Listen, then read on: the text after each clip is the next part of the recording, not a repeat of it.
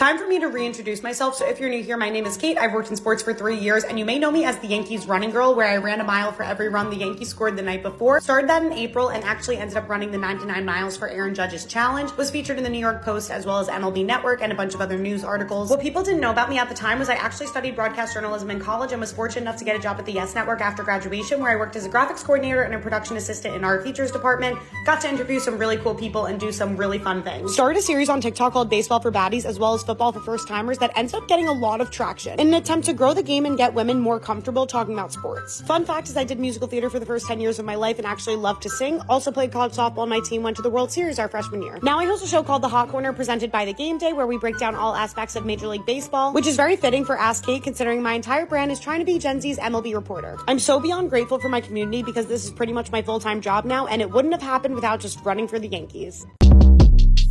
Short Cast Club